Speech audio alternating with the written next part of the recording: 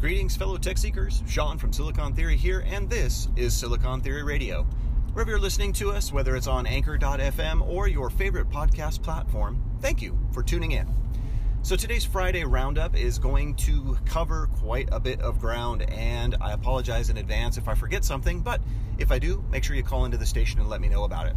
So first up, Sean P. and I did a very lengthy podcast last night that only occasionally went off the rails, where we discussed all of the fun phone announcements from IFA 2018. So we'll have that up a little bit later on this morning. I've got to get in and edit it a little bit, and then we'll throw it up so you can have it for your weekend viewing, or in this case, listening pleasure. Also, September 12th is going to be the official Apple hardware launch. We've already detailed a few of the hardware announcements that we're going to see. So we've seen the iPhone 10 successors. We've seen the Apple Watch Series 4 successors. There have been a lot of people who've talked about what else we might expect, but I wanted to touch a little bit on something that came up during the podcast last night, and that's Apple's naming convention. It's horrible.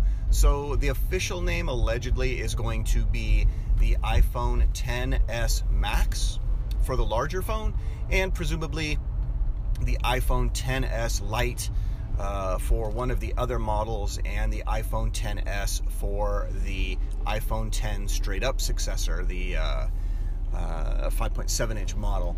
The Max moniker has been kind of used to death. Not actually, I take that back. It's not kind of been used to death. It has been used to death. The same with Pro. Everybody has a Pro phone, you know, the P20 Pro, the Mate 20 Pro, iPad Pro. Everybody's got a Pro device, which doesn't really mean that much. It really just means that the company came with absolutely no fresh and original ideas to the naming table and basically said, let's just slap a Pro on it and call it a day. It's lazy, it's cheap, and I think it's really, it's just bad. It's not something that we've come to expect from Apple.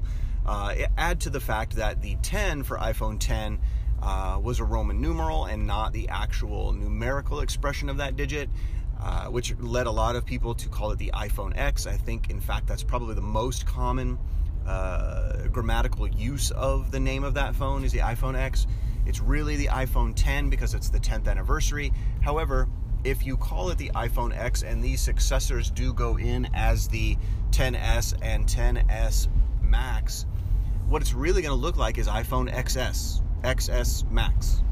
Try saying that 3 times fast. Again, not very good on Apple's part, and I think it'll lead to a lot of confusion, and I doubt it will very much hurt sales, but it's still stupid, full stop. So along the same lines, we have the official announcement. Invites have started to go out for Google's event, which will be on October 9th. The prevailing theory is that Google will, in addition to the Pixel 3 XL and the Pixel 3, have some additional hardware to show us. Maybe a redesigned Google Home Max, maybe some new Pixel Buds, maybe a new Pixel Book, maybe something else that we haven't even thought of yet.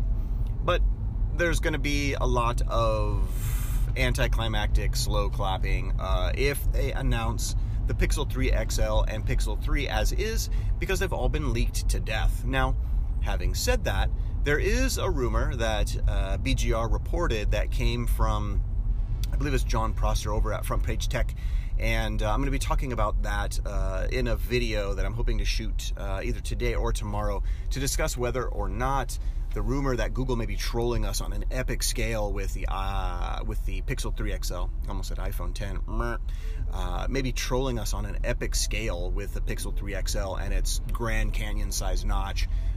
It's interesting. I didn't get a chance to bring it up to Sean P. last night while we were talking. One, because it certainly wasn't IFA related, and also I hadn't read the rumor until this morning, but I'm going to check out his video and see what kind of evidence he has, and then I will report back to you guys. So we talked about IFA, we talked about the Apple hardware event, we talked about the Google hardware event. We also talked a little bit about the OnePlus 6T, which will be the successor for the OnePlus 6, which was an excellent value proposition for the money. and the successor to that phone, it is rumored, is going to be available on U.S. carrier T-Mobile here sometime in the October or November timeframe. This is very exciting because it looks to copy an Oppo design, which will have a very minimal, what they call water drop or teardrop style notch for front-facing camera.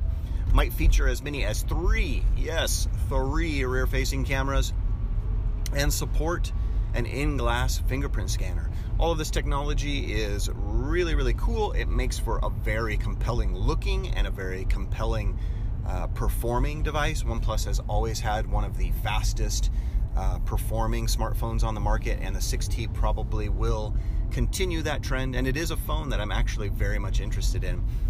Giant 6.3-inch 1080p display notwithstanding, more of a 2K kind of guy.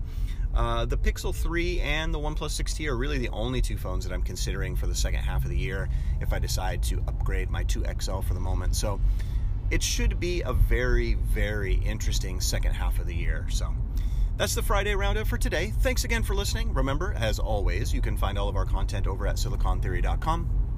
Check us out on social.